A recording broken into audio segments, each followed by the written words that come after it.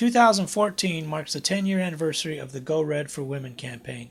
This was a campaign that was started back in 2004, mainly to raise awareness about women's heart disease and heart health issues.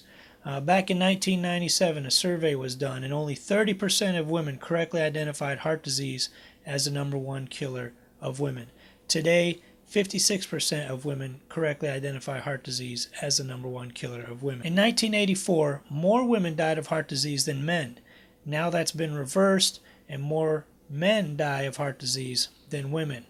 There's 600,000 deaths from cardiovascular disease every year, and only 48% of those are women.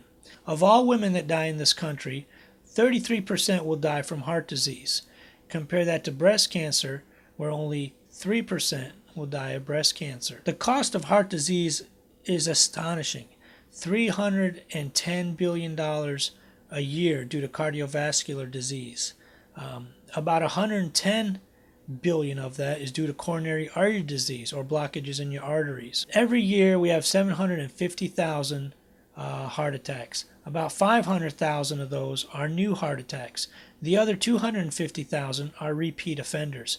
There's a lot more that we can be doing to prevent heart disease, as well as prevent repeat heart attacks and strokes.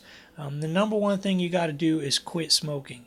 The next thing you got to do is get your blood pressure down, and the third thing we got to do is get your cholesterol down. Those three things together are the highest risk factors for heart disease. Together we can make a difference. Previously, only 24% of participants in studies were women.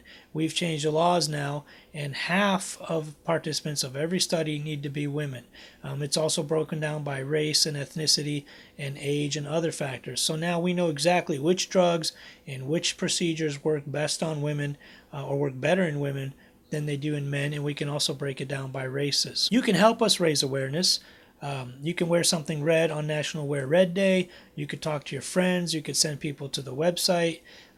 You can do all kinds of things to raise awareness about heart disease. It is the #1 killer of women. Heart disease kills more women every year than all cancers combined. All cancers combined. I want to stress that heart disease kills more women than all cancers combined. It's very, very important that we all get involved to help raise awareness.